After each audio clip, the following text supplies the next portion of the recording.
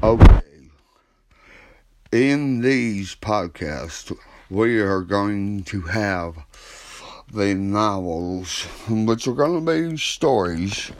This is going to be, we're going to go back in time as the time of the radio, back in the 20s, 30s, 40s, and 50s. And we're going to tell the stories of the late 20th century going into 21st century of how it was done and how everything was kept together. Alright, so we're going to go from here.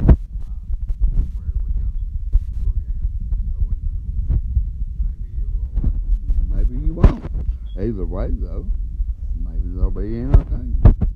And that's all I hope. And so I will be your man who drives you there, the conductor of your railway, if you will, or the captain of the ship, but I'm not the train's caboose. No. Although, if you're ready, we'll go with this first tale.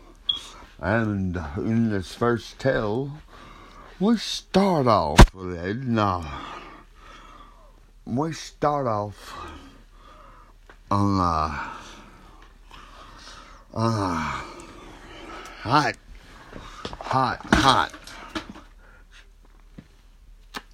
summer's weekend that all of us who were in the vicinity of 91 4th Street, Tryon, Georgia, always were then.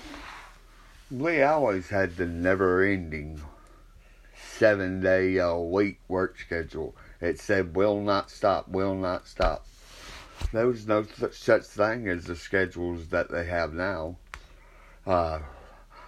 Shut down Sunday morning, 8 o'clock. Start back up Monday morning at 9? No, that did not happen. Well, ours was, keep it running. Will not stop. Okay, so, now that we've addressed that, we'll just go from there. Okay, so,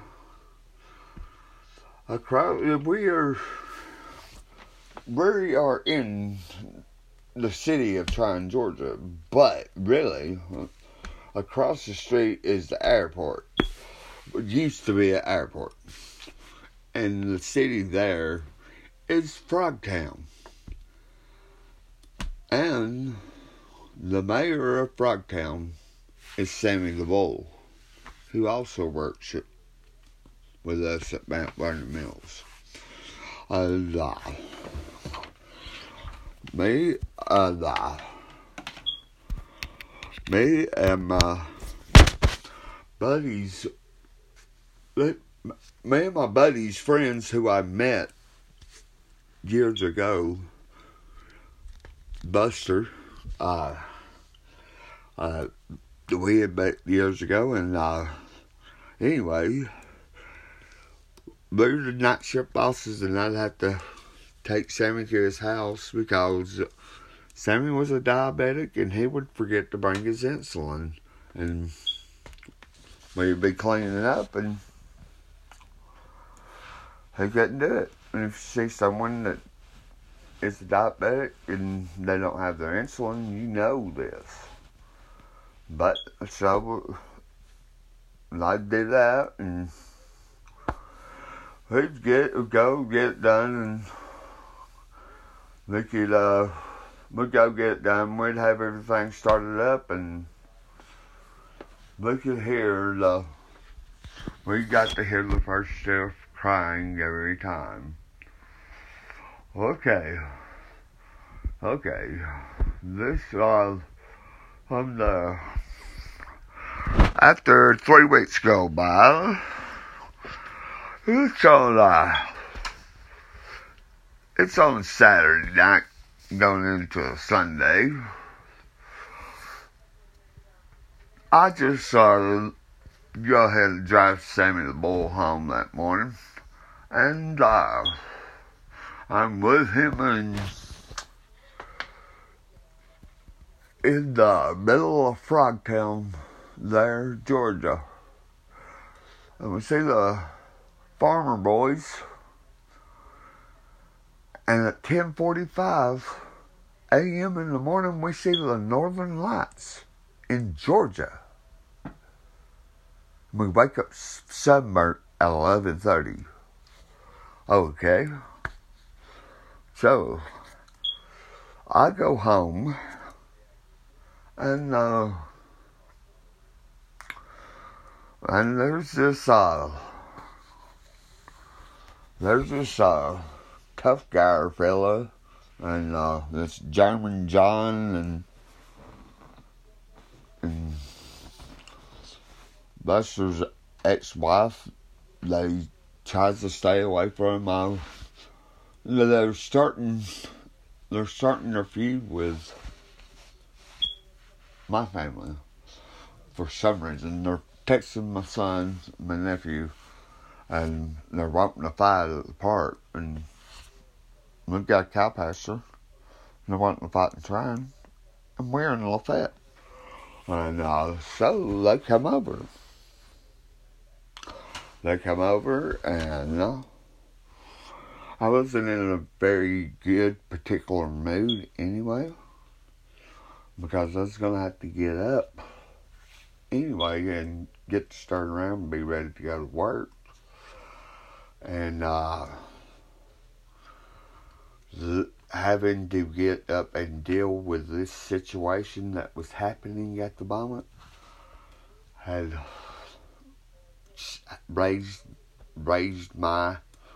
heightened my senses mentally. Hulk get mad, he smash. Right? Okay. So the T-Bone character and the German John, they both come in the house and they're smoking their cigarettes and drinking their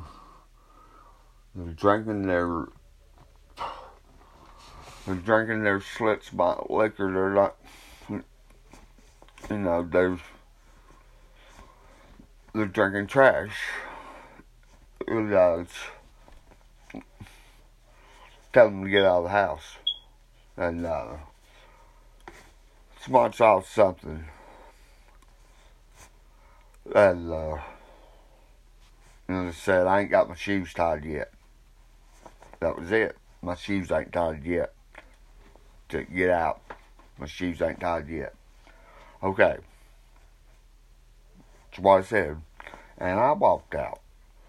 My wife sat there, and the German John character in the RossCamp's, he's famous for being Rick Camp's son. Rick Camp played for the Atlanta Braves, and his son was Rick Camp's son. Point blank, that's it. Okay. And T-Bone was his friend, his protector. He wasn't this day. Okay, so on this day, they are interrupting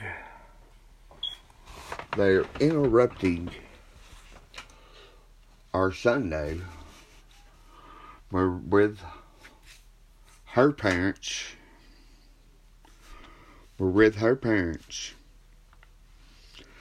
At Talladega weekend. I watched the race with Larry, her father. I watched NASCAR with him, and I see him.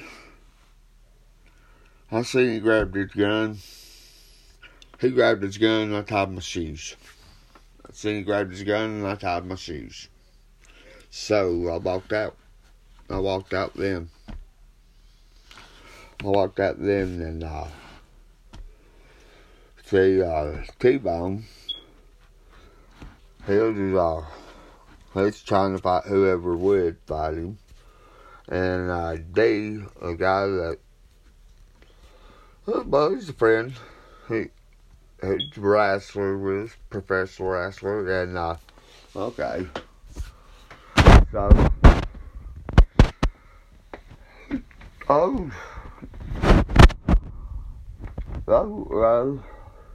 T-Bone, he shows everybody how he's gonna do it.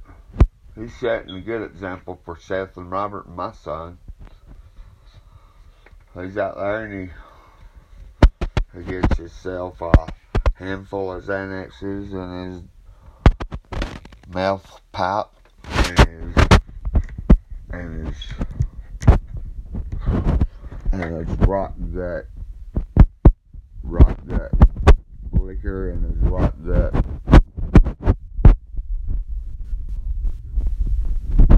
It turns them all up.